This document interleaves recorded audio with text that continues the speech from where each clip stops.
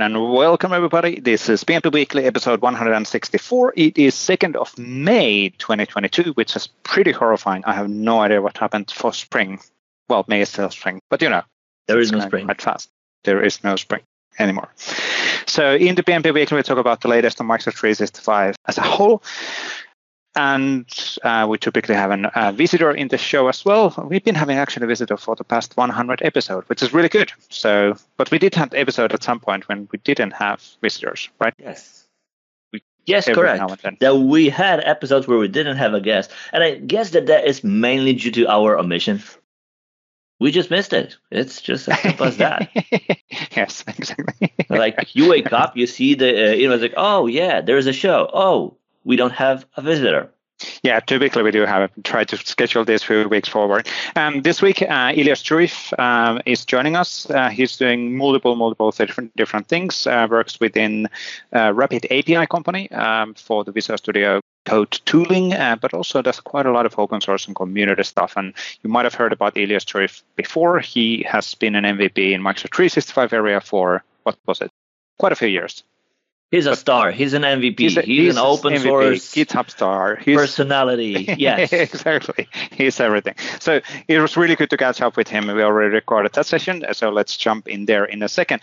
Before we go there, my name is Esa Juvonen. I'm a product manager in the Microsoft 365 platform, and with me as a co-host is Waldek. Hi everybody. My name is Waldek Mastikas, and I am quite pleased to be here. And I am cloud developer advocate for Microsoft 365 at Microsoft. And as I said, I'm quite cloud advocate. Quite pleased to be here. I'm quite advocate. I'm quite an advocate. Yes. Yeah. Quite an advocate. Cool. So let's actually jump on. It was you this time, by the way. It wasn't me. So yeah. I mean, I even paid attention. Will you get your job title right this time around? Yes, you got it. Yeah. I mean, it's got to be somebody. It's like, you know what? Okay, exactly. Yes. We were this close. Let's get it. So probably done.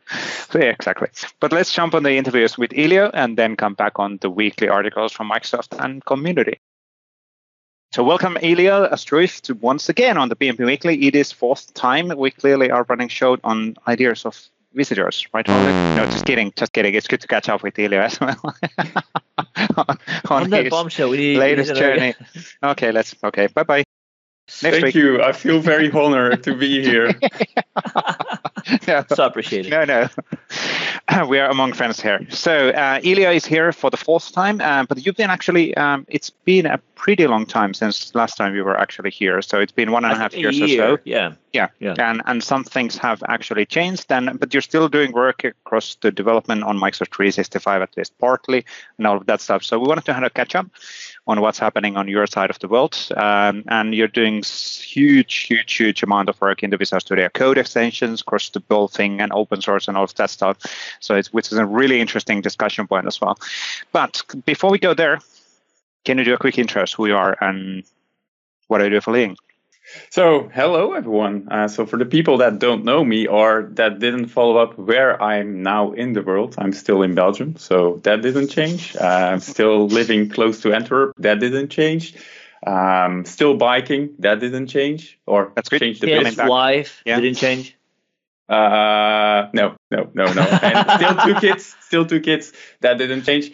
But I changed careers, so I'm now not 100% working in Microsoft 365 anymore, but more on a total different side of the spectrum. Still development, but more on, like Vesa already mentioned, on VS Code extensions. So yes, I do partly the open source stuff there, but also now working for Rapid API, which does everything around API management and creation and so on. And I'm working at the developer tools department there. So we are creating tools for developer to make it easier to find APIs, create APIs, test out APIs, and so on. So that's a whole different thing. It's a fun journey, not working on Microsoft 365 anymore. Not that Microsoft 365 is not fun to work on, but it's like a whole different context. And I had to put my mind somewhere else for some time just to trigger me for learning new stuff. So it's pretty nice. Yeah. Are you with the tools that you build? Are they tied to any cloud, or you build tools to build APIs and deploy them anywhere you want? Yeah, indeed. So what you can do is Rabbit API has a service like they always see themselves like a app store, but for APIs, like an API store. And what you can do as a developer is you create an API, you link it to the store, and then people buy your API via the store. So we are a proxy to your API, but you can host it wherever you want. So if it's in Azure, if it's in Google, it's up to you. Cool. How does that work? Wait a minute. So now I need to actually, because that was my question as well. So what does that mean in practice? So what does the creating an API and proposing APIs mean in practice? Just to clarify, is this the classic story back in 90s or whenever Bitstalk, and then we have a centralized API catalog from where you go and say, hey, give me the list of APIs, and then you can say, okay, I need to connect to SAP or whatever the other applications. How does that all work? Yeah. So we have the public version and we have an enterprise version. And actually, the enterprise is the same as a public one. Only the difference is that the enterprise version will be installed within a company so that you do discovery of APIs inside your company. And APIs these days are the most important thing. That's what gets your business running. Before, when we were doing development, it was like, let's create an application and the application does this 100%. Everyone started using it, but these days you have the no-code solutions, the low-code solutions, and the developer solutions. So what brings together all of these solutions is APIs. So if you want to get data from SAP to another system, it's an API that is going to bring that kind of things.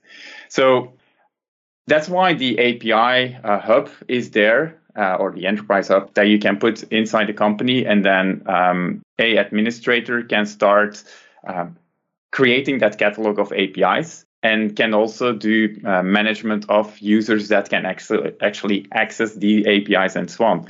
Yep. The same kind of hub exists in the cloud, so that you as a developer want to, for instance, go to a weather API or Twilio for sending SMSs. Normally, what you're going to do is, I need to send an SMS. Okay, I'm going to Twilio and I will order that kind of a service. And I need to have a weather alert system. So I need to go there. And before you know it, you have 20 of these services. And you're starting to pay for these 20 services each and every month, and all individual invoices and so on. So what we can do is bring all these APIs together, have one invoice, but still allow you to contact these services because they all register their APIs to our platform. And with one API key, you can just call any of these services. So it's also much easier to just call in, send an SMS instead of, Twilio authenticates via this method, and then this weather API authenticates via that method. No, they are all now on our system, and all that information is integrated in there. So there's a certain level of abstraction and standardization across the APIs and the authentication.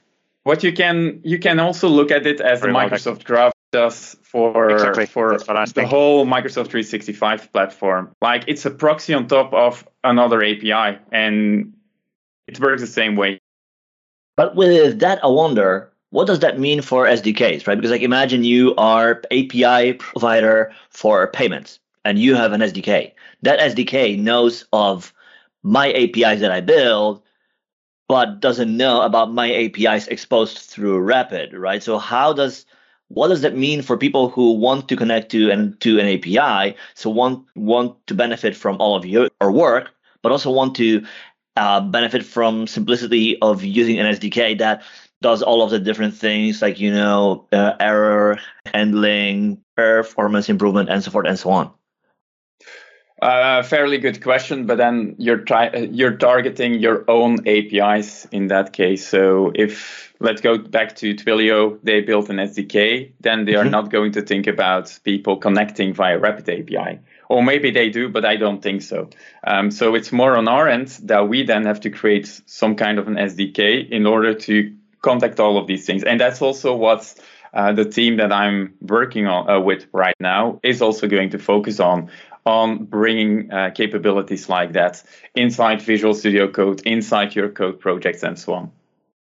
And languages and all different runtimes and all that, yeah. So from an API and data endpoint provider, they could make the decision not to invest in SDKs and not to invest on the sales and not to invest on anything, but they would then go through the Rapid API. Is that kind of one way of approaching this as well? Yeah. Another one is you have the advantage of, if you're having your SDK inside our portfolio, that you can get easy visibility to other developers, where you can say, hey, we are doing like SMSs, or we can now send out SMSs. Maybe this is an interesting service for you. And you're building something and you're trying to search, and before you know it, you say, hey, this API, that sounds also interesting. Let's connect it and then get more data there. Like there were a lot of use cases 2 years ago with Corona, where we had a lot of these APIs that were providing data around how much cases were there in country X, Y, Z. So then they saw that they had a lot of these services just being extra consumed, because more input from different sources meant that there's better platforms, dashboards that were being created for companies, for hospitals, and so on. So it was pretty easy for them to just integrate with another API instead of looking for the data themselves. Yeah, I think it is exactly that, right? So it has the benefit of a catalog where people already are. And if I have a place where I go as the go-to place to find APIs, well, the more folks are exposed in there, the bigger the odds that I will find things that I might need. And there was also another thing that I wanted to say, and I lost the train of thought. But yes, it is. Another thing is that, like, if you think about, let's say, API for payment, like that doesn't, like, you will not build an API that only does payment, right? Like that app will probably do other things too. And that is, I guess, the power, because you will need an API that does payments, but you also will need other things as well, right? So instead of me going on scavenger hunt across the internet and find the different things, like I can go to a single place and find whatever I need in there, and use that as entry point for everything, and also find other things in a single place. So I guess like that, that makes a perfect sense for a vendor of service to expose their APIs, because like you kind of have the app store benefit that you get. Yeah, it's a simplification on your code base as well. Instead of calling 20 different of these services, now you're only calling one. Security is also better because you don't have to check all these services. We have all the security measurements in place. But still, if you want to do it on your own end, you only need to focus on one endpoint. Yeah. Yes. Makes sense. And also it's easier probably to monitor. So do you also offer services like the ability to monitor the APIs that developers use in their apps eventually, right? So imagine that I build an app that has few things, like let's say weather, text, and payment, right? So these are the 3 APIs that I will use in my app through you. Do you also allow me to have a single API to call to manage if these 3 APIs are available? There is a testing tool as well. So you can also test it out or test out your whole flow. So you can also do that online. So like how you would do a search with Jest, for instance, in your code base, you can just say, okay, if a user goes to this page, clicks on the checkout button that calls this API, sends this data to another API, and so on, you can just configure these data flows inside the test suite, and you can either run them from within your company on a Docker container, or you can run them locally, or you can let them run in the cloud, so that you can do that whenever I do a commit to GitHub, that an action is going to run, check if these APIs are going to be able to run. If they do, send it out. But the same thing can be done on, are they available, yes or no? Gotcha. Cool. That's pretty interesting, actually. And it's if you think about Microsoft Graph, the idea is kind of the same. If you think that from a centralized API perspective in Microsoft 365, and then we have the individual providers through Microsoft. So, idea is actually quite cool. And kind of a classic scenario as well, catalog of APIs. It's good to see that somebody is actually finally making that reality, because it's been kind of in the IT industry world since mid-90s, and we're gonna have this catalog of APIs, and then you unify services, IT services, exactly, services, whatever they were called building at the blocks. time.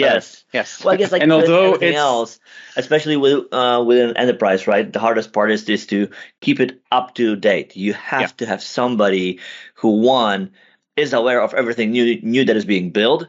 2, keeps everything up to date. So when there's an update where things are obsolete or updated, extended with new things, that they are being added there.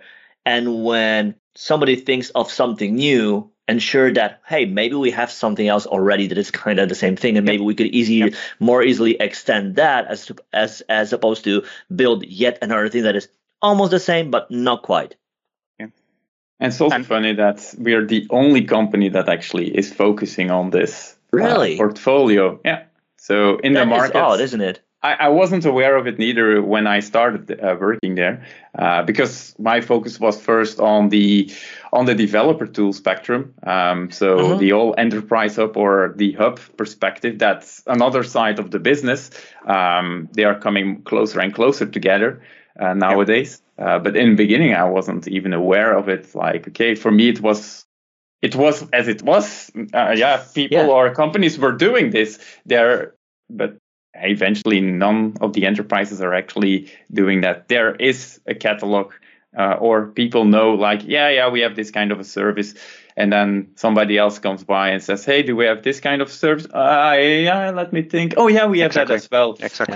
But now, this is the first platform that actually combines all of it. And there are platforms that do it, like on Azure, you also have API management. They do a very similar thing, but it's not a complete suite of these tools that brings everything together. And as they're saying, the information is transforming to be the gold mines, and they're really combining the information from multiple systems. So it's really critical that, especially in the larger customers, we have LOB systems, they have factories, they have ensemble pipelines, whatever. They need to be 100% up to date on what's happening, what's the loss of, let's say, whatever products as part of the manufacturing, and then combine that information. And if you think about IoT business, the IoT, there's so many devices nowadays blocking data all the time.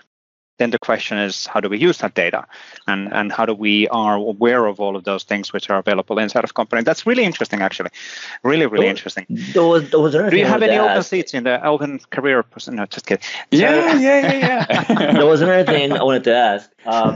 Do you also think, like, when you think about the dev experience, do you also think about things like building connectors for that folks can use in Power Apps and in Power Automated Flows? So that would be kind of your, I don't know, call it an SDK or simplified way to use the APIs you expose?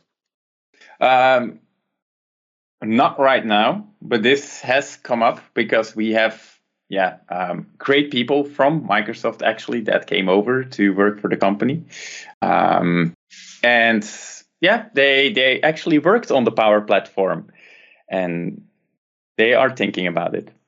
So perfect. No, but I mean, it makes perfect sense, right? Because, like, as you said, the whole low code, no code movement has significant amount of attention and traction. Exactly, right? So it makes perfect sense. And Microsoft isn't the only player in the field doing that. So it's just like, yes, you have an API, but if you would think about trying to connect to a raw API from within Power Automate Flow, like, you don't want folks who aren't technical to fiddle with HTTP calls and connectors. No, like, you want to offer them a connector that execute that takes all of the auth away and just does a call, brings back the data that's already parsed, and as opposed to JSON string and now user, you got to find your own way around the blob you just got, right? Yeah, but there's also so many things happening around APIs these days, like GraphQL is the very first time that I start using that as well. It's nothing new, actually. It's just built on top of REST APIs, but it's so much easier to consume or get data and to provide data back and so on. So there's actually quite a lot of these things.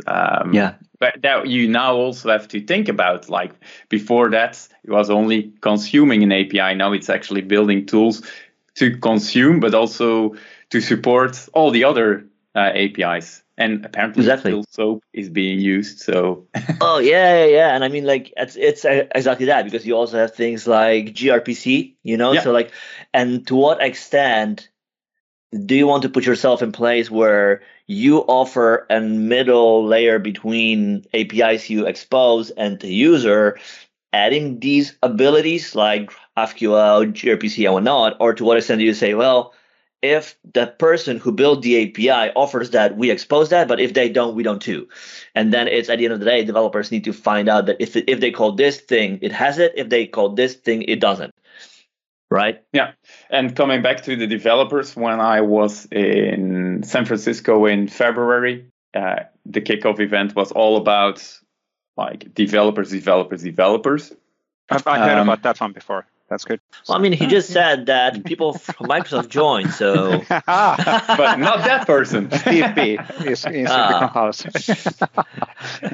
No, but then the focus changed as well, that we started talking about. It's not only developers anymore, it's more makers that become very important as well. So the hub capability there is very important for makers, because it's a tool that is a browser tool that you can just go to, see the APIs and start consuming the APIs, because you get the URL, you get your keys and so on. You can start testing it out inside your browser.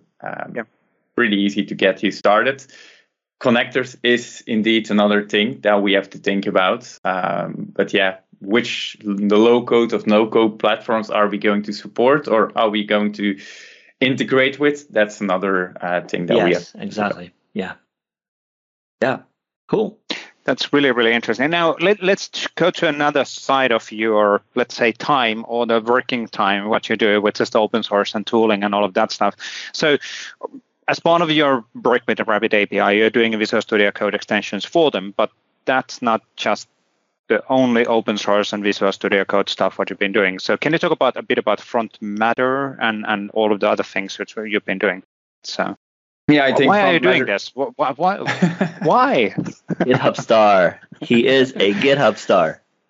We told you to talk about that. Yeah, that's true. That changed as well over the last. It became a GitHub star. It's like the what Microsoft MVP is for Microsoft is what a GitHub star is for GitHub. So, and you get a lot of specs, so a lot of stickers and hoodies. The one on top right, like on your that one as well. On the way up. Yeah, AutoCAD is there as well. So you get these kind of things. Pretty cool, pretty interesting program. Also funny to see how GitHub, which is nowadays a Microsoft company, works in Slack.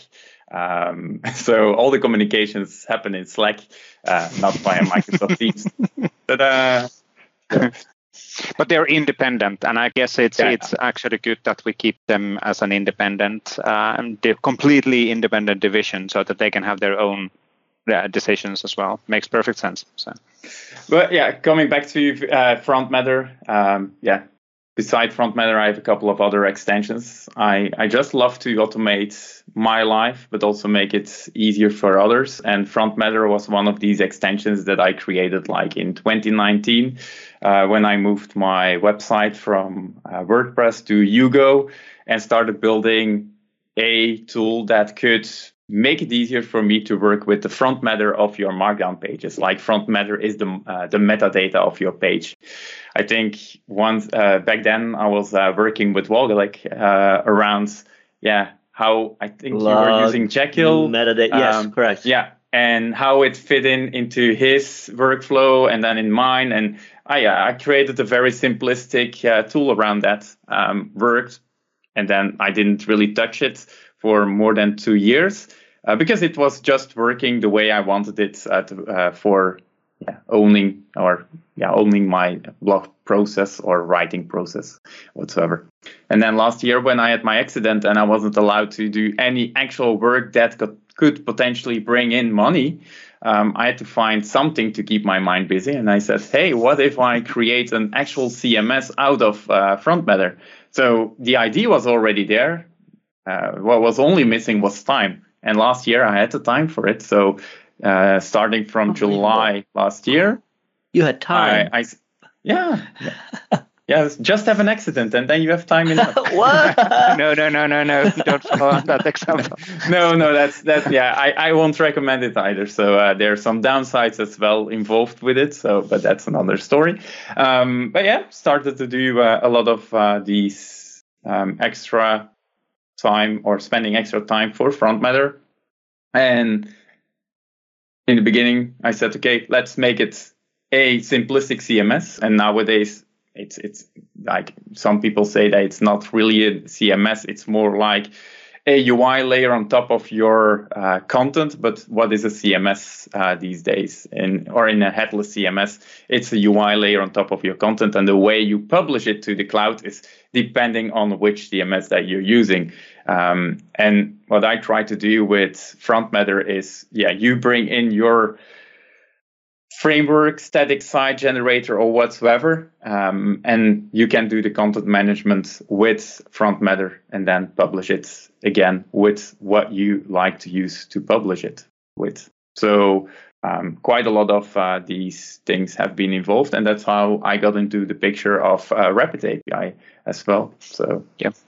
So basically, you were creating open source extensions in GitHub, and then Rapid Circle pinged you and said, "Hey, Rapid API, Rapid Circle is another company." Yeah, good point. But they pinged you and saying, "Hey, we're looking into somebody to do these kind of things for us." Is that the way it happened then? Yeah, indeed. There was a post last year, I think somewhere in October, that got a lot of attention, and all of a sudden there was a developer advocate from the team or from the DevRel team in Rapid API, and he wanted to have a conversation around Front Matter. Okay, I said. So I thought, maybe he just wants to use Front Matter for his own blog. So we started a discussion. And after 15 minutes, I said, this doesn't feel like a normal discussion. That is interview, right? The call, they make you an offer like, wait, what? Yeah, indeed. So I said, what are you trying to tell me or ask me? Is it like, we want to work together with you, and I just wanted to see how you worked and what you did before, and how Front Matter works and inside out and so on. Yeah. So before I knew it, I was in a developer interview or in an actual interview. So that's a good example of actually where the open source and community contributions generated you a real job, right? Correct. And also in a total different area that I was working in. Yeah. So for me, going to a company that works within Microsoft 365 was pretty easy because they mostly know me or used something that I provided already. But this company didn't know anything about me. So and they just used my GitHub profile and then Front Matter as You're my a star. resume. You're a star. So I mean, back then I wasn't just your GitHub profile. And on the other areas of GitHub, I need to call out that of course you are the original creator of the PnP SPFX controls, aren't you? So it was you and among other Stefan. things. Yeah. Among other things. So because of the PnP SPFX controls are quite widely actually used more and more every single month. So it's actually interesting to see the growth on them as well. So, but there's like a trillion of projects which you've done in your past related on other things. But then the Front Matter was the one.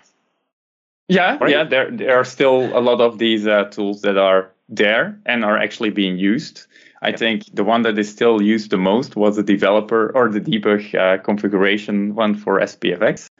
Still has most of the installs, but then there are a couple of others that I still like to use and use myself on a daily basis.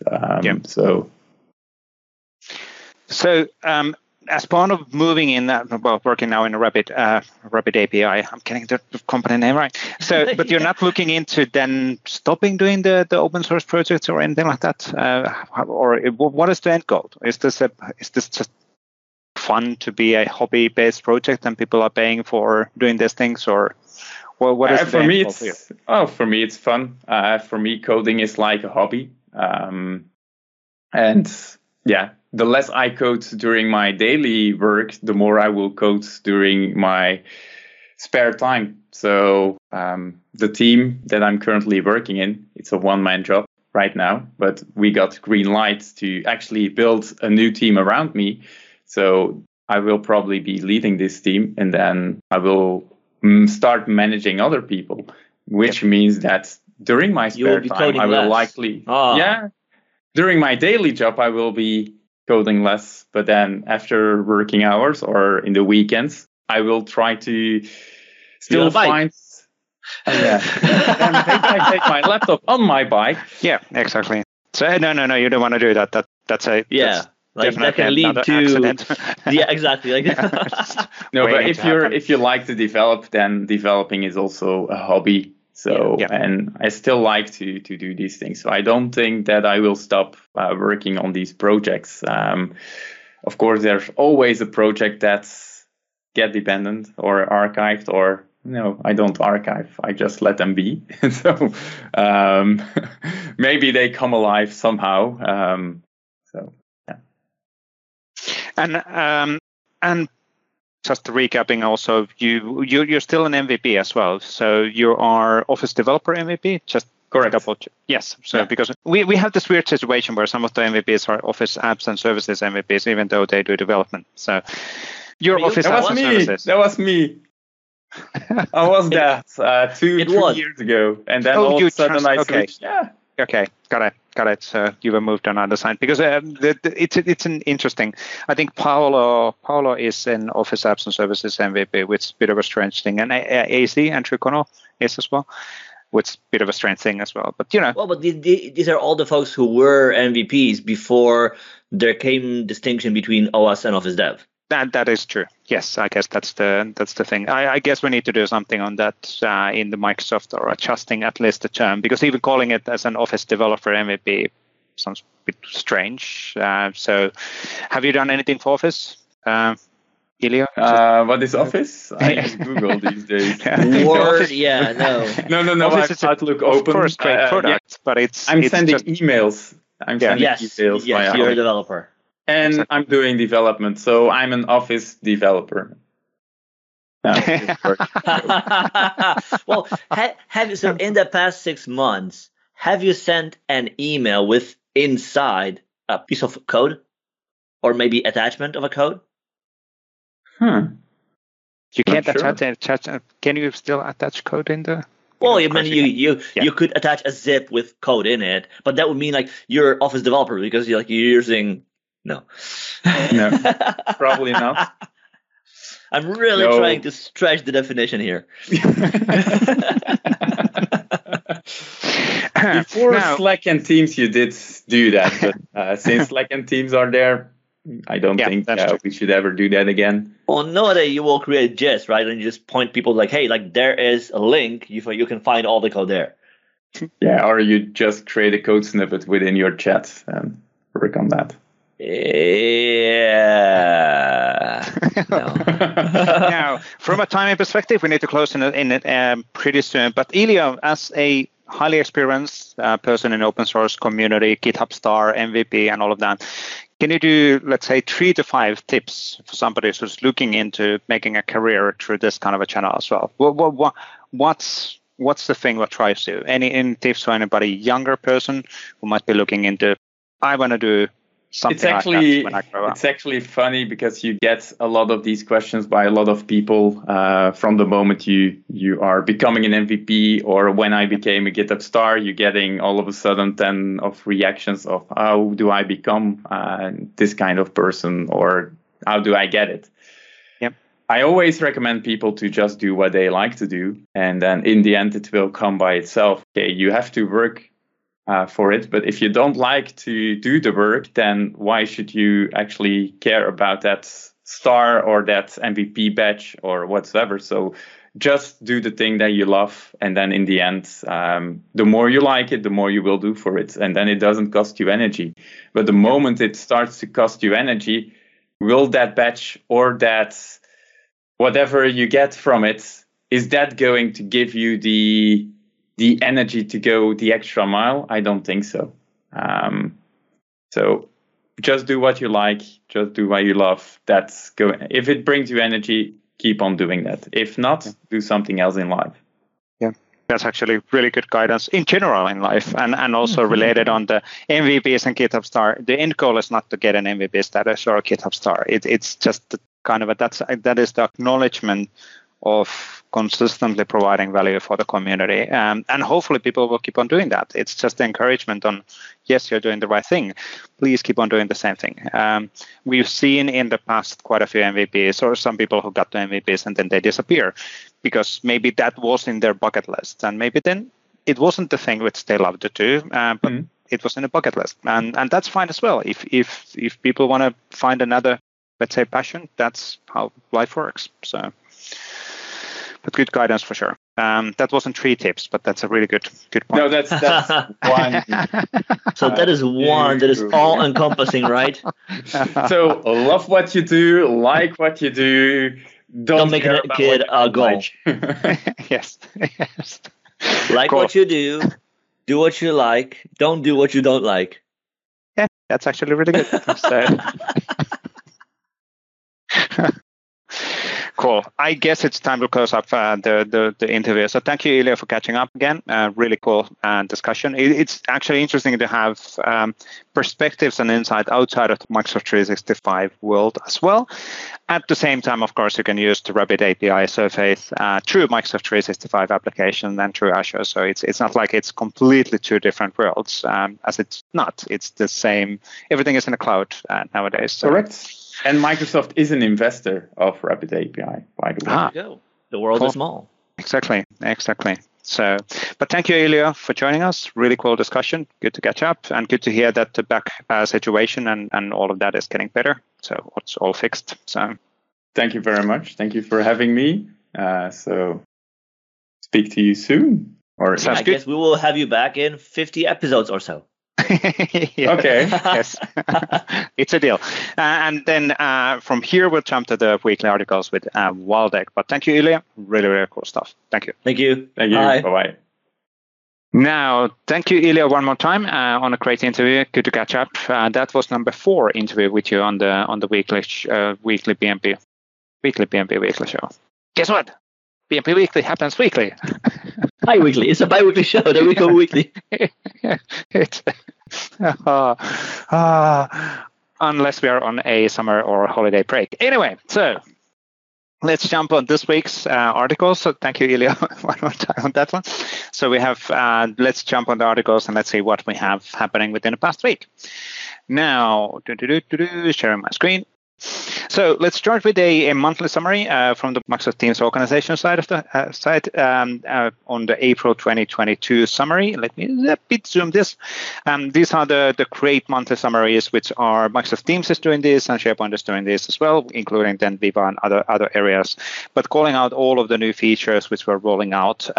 It's actually, these are great also for internal people, because then you realize what are the features which are already rolled out, because every now and then you see features, you're like, oh, that's cool. I can't talk about it because I don't know if it's already rolling or not. So, but a lot of again, really cool stuff and a great summary on the new features and capabilities which are available across the stack. So there's a calling devices, improvements across the whole Microsoft 365 platform, and from a UX side of house that looks pretty neat. Wouldn't need it for home, but still. And then why not? Because that's fair. Just have a thing on your desk that you know, you don't need to start when there's a core. You can just say on and it's there. That would be actually pretty awesome. But then the background noise removal probably doesn't work that well as with this one. Because this one is So. having 2 dogs and a kid, that means that you need to have a background noise removal unless your office is somewhere else. Anyway, so really, really cool blog post in there related on things, and a few developer side as well. So there's a messaging extension entry point for workflows and teams, and automation templates in Microsoft App Store. So good to have new functionalities available. So thank you, Teams organization, for that. Then we had an announcement related on general availability for in-app notifications. Exactly. Really cool. So that is a pretty cool thing, right? Like when you build an app, imagine that something is going to happen in the background, or that is more of an interactive app, and you want to be able to notify users of a change. Like in the past, you would need to build all of that yourself, like the whole mechanics, and now that is available as a part of platform for Power Apps. So it is a really cool thing towards helping you more easily build really rich apps on Power Apps. Absolutely. This is a great that there's a centralized way of doing those notifications rather than every single developer trying to figure out their unique way of doing things. And then the end users are like, another thing to follow. Come on, I'm already doing WhatsApp and messaging and all of that. And can't we just have a unification? So just. The key is in the just word. Just. No, we don't. Yes, it's we just the have same the whole as world aligned. Yes, like a one-time zone across the world and all of that. It's, why can't we? But it's almost the same as more and more we are seeing on the Microsoft Teams, also the activity feed being the one where we can see things and getting, of course, Power Apps, and then Microsoft Teams activity feed more overlap between each other and all of that. Yeah, maybe in the future. But this is already a great step forward on having a centralized way of doing things. Now, then on the Power Platform side of the news, we also had a blog post related on customer stories and how to combine the Power Platform and Azure to go faster. And this is really about the fact that when you use the native Azure functionalities, you can actually build more robust and more scalable functionalities for sure. And Power Platform integrates really easily on that. And that this is basically a set of stories and architectural examples for making that happen. So really very cool. Again, getting inspiration from whatever other people are doing within the platform, which is always a good idea. Related on getting inspiration. Exactly, right? So from the team that is building development tooling for building Teams apps, we have a new or updated docs around how you can set up CI/CD pipelines for your apps. And with that, I automate deploying your apps to your task, UAT, and prod. And the guidance includes most common environments like GitHub, Azure DevOps, Jenkins. And the cool thing is that there is a CLI you can use to create, or at least the initial setup of pipelines to get that instantly, as opposed to you having to figure out all the different steps, dependencies, and whatnot. Yep. You will use the TeamsFX CLI, run a command, you will get the starting points, which you can obviously adjust to your needs, but you have that 80%, maybe even more, already done out of the park, and you can adjust that. You can work on that so you can more easily set it up. It's really cool. Yep. Yeah, and it's great to have script templates available for easy automation. So just starting points. These are really, really valuable stuff for Microsoft Teams development. Now I'll come back on talking about the inspiration and talking about the ideas, what you can build on things. We have 2 events happening. One is happening a bit later in May, which is the Microsoft Build. So you should register on the Microsoft Build. You might have heard about it.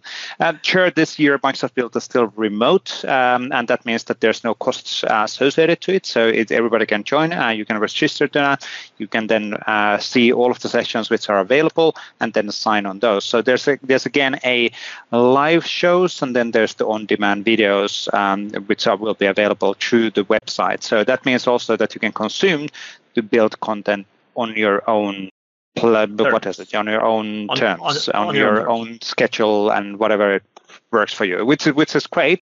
Of course, it would be great to get back on the in-person conferences as well. During the weekend, there was a reminders in one of the social media platforms from, was it 8 years ago, when the build was in San Francisco, and having dinner with a few friends in there, and then there was a build session and all of that, and that's actually pretty cool. So reminders of the old times. I guess we'll get there maybe in a year. So we'll see. or maybe not. Maybe it's better this way, so it's more inclusive. Everybody can get access on the information through this on-demand model. So anyway, the second thing, which is a bit time constrained, is happening Thursday this week. Exactly. So two of us, Vesa and I, together with 5 of our MVPs who are experts in their field of expertise, are going to run a 2-hour online event that everybody can join for free, no cost associated other than 2 hours of your time, to learn how can you tie different building blocks from Microsoft 365, such as Teams, Viva, Microsoft Graph, SharePoint, our BI even. How can you tie all of that to build a compelling solution for your business that you could use today, right? So the idea is that as we go get back to work, you might still be in a place where you need to book a seat, right? So we're going to show you how you can use everything that your company already has available, Microsoft 365, and turn that into a compelling app that you can build with your org that will take into account how people work, what are the different things that they need, the insights, the info, and bring that all together in a single compelling experience. So definitely join us. If there is anything you want to ask related to the event or not, bring those questions to us. We'll have 2 hours dedicated time for you to, on one hand, show you stuff, but also answer any question you might have. So see you there on Thursday, May the 5th. Yep, May the 5th, which is really, I'm really looking forward to this event. It seems to be that we have quite a few people registered for it already, so which is really, really use promising. A few more. We wouldn't we mind. can always use a few more because it's a remote event, only 2 hours, and anybody can join. It's free. So good. Then we had a few updates related on our blog platform. So first of all, there's new blog articles in the Microsoft 365 platform community, but then we did actually change the location. So something what happened last week, well, it didn't happen last week. It was a knowing a decision. It wasn't like, oh my God, now it's actually in a new location.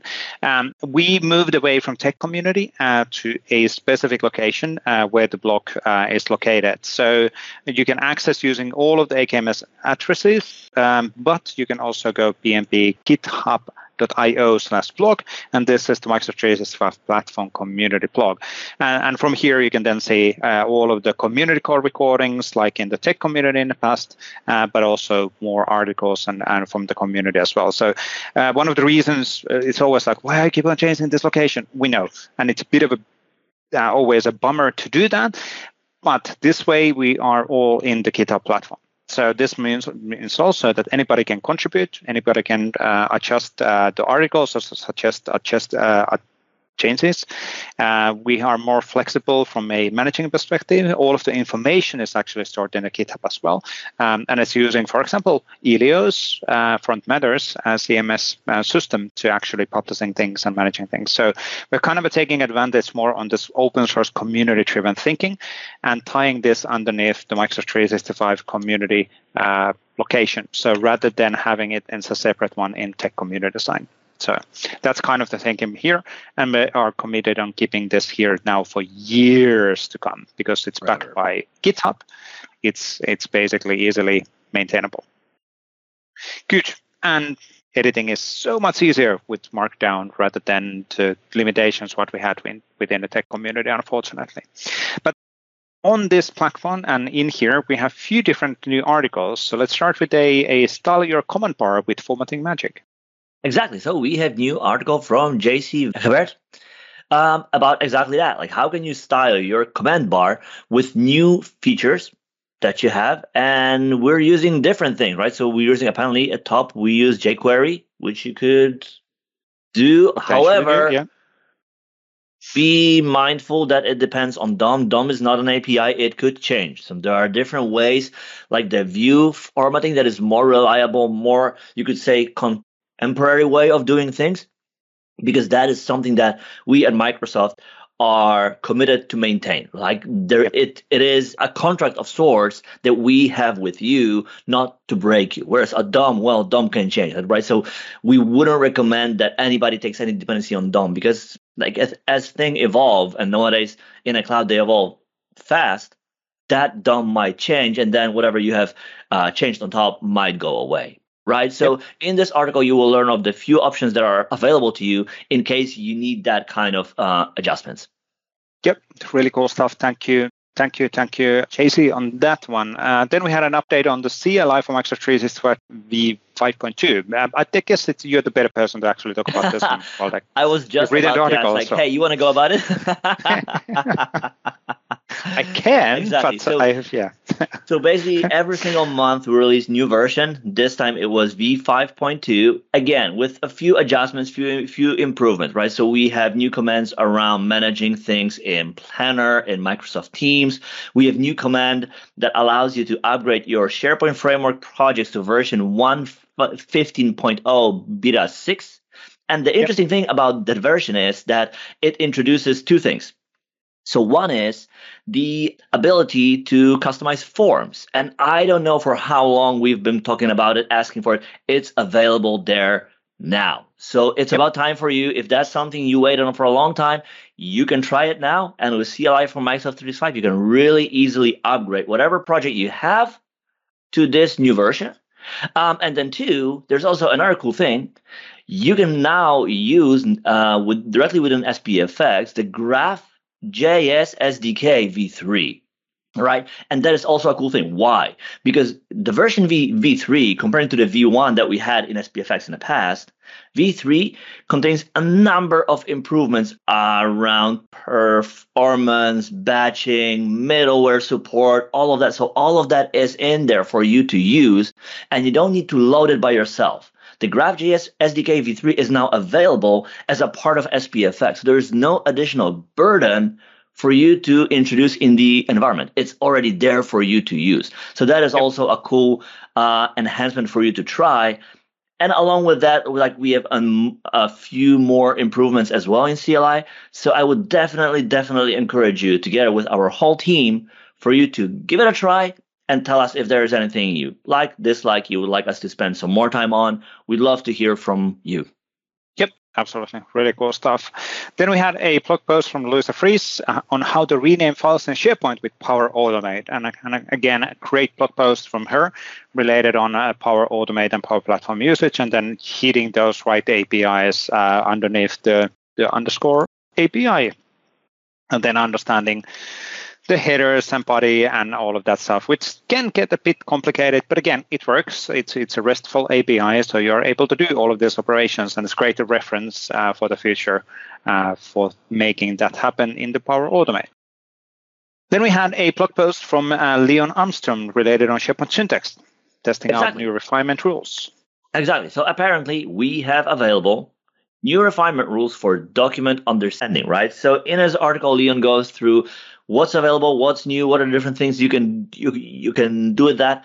If syntax is something that you either use or are interested in using, this article is a great way for you to understand what's in there, how you can use it, what's new, and potentially what problems these features could solve for you. So definitely check it out. Really cool stuff. Thank you, Leon. And it's great to see the constant evolvement now on SharePoint syntax, because then that's really the document management services of SharePoint, automation, artificial intelligence, machine learning related on that. There's a lot of really cool stuff and features in here, which we're seeing gradually people adapting, which is great. Thank you, Leon, on that. So then Stefan had a new blog post, Stefan Power, on accessible colors in Microsoft list formatting, and really focusing on the importance of the colors for from an accessibility perspective, and related on how they are, how they're impacting the readability or understanding what's on the screen, depending on who you are, and different ways of doing things, and the high contrast and inverted themes and all of that stuff. So Stefan is really the specialist related on understanding the importance of these styling elements as well. So Stefan is great on these topics. ELDR, he is expert in UX. Yeah. And everything that it involves, from typography, colors, icons, usability, and so forth and so on. Absolutely. Now, then Joel Rodriguez had a blog post on PnP data rows to update document field values. Exactly. So if you have files that you want to update in a batch, or you have files or list items that you want to update as a part of creating your sites, there is a way in PnP provisioning to do that. And Joel will show us exactly how you can use the XML structure to include the metadata along with the data you create in provisioning. So definitely, if you do that, and you have that requirement, that is a great way to go, because there's no additional way for you to, or there's no need for you to use anything else on top. It's already baked in the tooling. Yep, absolutely. Yep. And then we had a blog post from Appy using low code for categorized meetings in Outlook. This is actually a really cool thing as well. So basically having a level of artificial intelligence related on your meeting creations, on tagging them based on the content. So how could you do this using the Power Automate? And there are ways of accessing that information. And for example, based on the subject or some other entry, you can then do setting of the category, and then the category setting the colors for the meetings as well. So really, really cool stuff. Thank you, Abby, on that one. Then we had a new article from Agnes Molnar. Yes, and she wrote a short article about a tough topic of the licensing. As we all know from the past, it's complex. It depends on many different variables. And with that, it's a thing that people often ask, think about like, hey, how does that work? What do I need? I want to do X. What do I need, right? And it depends often because there are many things involved. And Agnes tries to simplify things where she can, especially around connectors for search, right? So she lists few things that she hears a lot about. And she also includes a link to the more comprehensive docs or elaborate docs on the licensing. So if you're in this field and you're interested in that space, check it out. Absolutely. Laura Kokorinen from Sulava had a new blog post related on how to create your first Teams bot and deploy it to the Azure. So really, really cool walkthrough. And she's doing always great job on going kind of end to end. So starting from scratch and really walking through the steps of creating the resource groups, creating the Azure bots, creating the associations, creating the team creation, or the association to the team, creating the application and deployment and all of that. So really making this easily followable thing, and then you understand, okay, so now that I have this team bot, how would I deploy that? Not just basically explaining how to create it or using the automation, but just really walks through step by step the process for doing that. So really, really cool stuff. Thank you for that. Then we had a new video from April. Exactly. So in her new video, April tells us about how you can interpolate strings in Power Apps. And so what is interpolating strings, Vesa? It's string manipulation. Putting you on the spot. String manipulation? String manipulation? Yes, exactly, right? So you have a large strings, and at some places you want to inject values. Like, hello, first name. That first name. Instead of saying like quotes plus, you can make it more easily manageable and readable by having like tokens. Yep. And apparently there is a way to do that in Power Apps. So if you're interested in that, check out this 7.5-minute video to learn how to do that. Yep, really very cool stuff. And Paolo had also a new video on his Piazo's Tech Bytes series on using the PnP People Picker control in SPFX solution. And PnP People Picker control is the one controls which actually associates the People Picker functionality in the in your web part or whatever solution you're actually using or building. It could be a Teams application, of course, as well, whatever you are then building. But it's a reusable control for that functionality, which is really, really cool. And then the last video was from Shane. His weekly series kind of as well. It's not really series, but new videos anyway. It's SharePoint troubleshooting and updating with Power Apps and Power Automate. And it's troubleshooting SharePoint data problem with Power Apps. So apparently you have something doesn't work as needed or as expected, and then you can use Power App and Power Automate to troubleshoot that, which is an interesting way to approach it. On the other hand, you can use whatever tools you can and to fix whatever issue you have. So in that point, in that sense, it makes perfect sense, right? Yep, absolutely.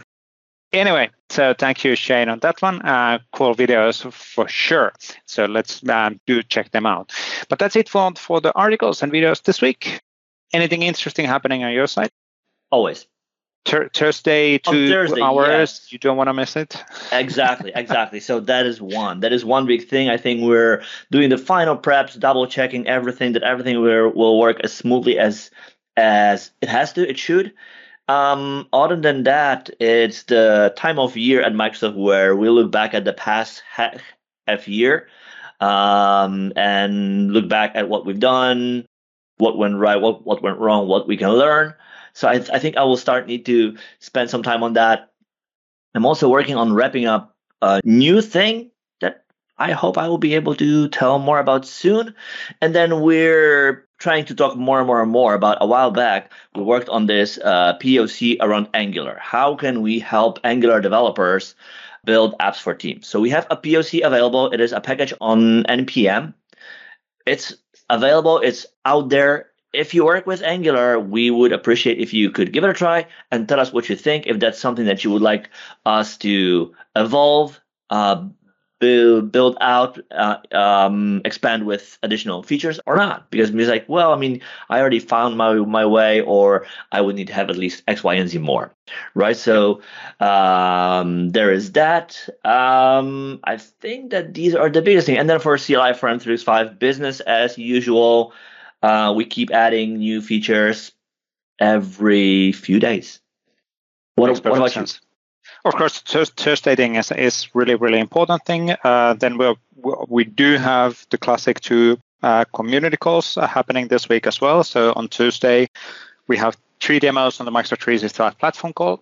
Really cool stuff again queued up. And then on Thursday, we have the SharePoint Framework, Viva Connection and SharePoint Framework call again happening, which is the bi-weekly call. A lot of that planning, and we already started doing planning on the summertime, and how are we going to do all of these calls and community engagement during summertime, because we need to start getting ready on that at this point, rather than realizing in July that, everybody is on vacation. What do we do now? So, which obviously doesn't happen across the world, but especially in Scandinavia, since it's really dark and not sunny winter time, everybody is just centralizing the vacations on summer, and that means that and you go. Exactly. And then on winter time, as it's dark, it's just working. So, but it's getting all of that ready, and the build is now already completely done. There's some on-demand the planning for that one still related on the one-to-one consultations and what do we have? AMA sessions for build, roundtables. That's what ask me anything. Yeah. Yes, exactly. So, but business as usual, so to say, a bit of a more relaxed setup so this week, which is good actually. Starting to catch up on then other things which are pending on the. It's not like there isn't things to do, but there isn't anything urgent what you need to do right now as a priority, which is great. So, and that leaves then time for some creative mind as well. Maybe, who knows? So, we'll see. Anyway, thanks for watching, and thank you, Elio, one more time on joining us today for this discussion. And we'll be back within a week. Thank you, Waldek. We'll be in touch. Thank you, Vesa. See ya.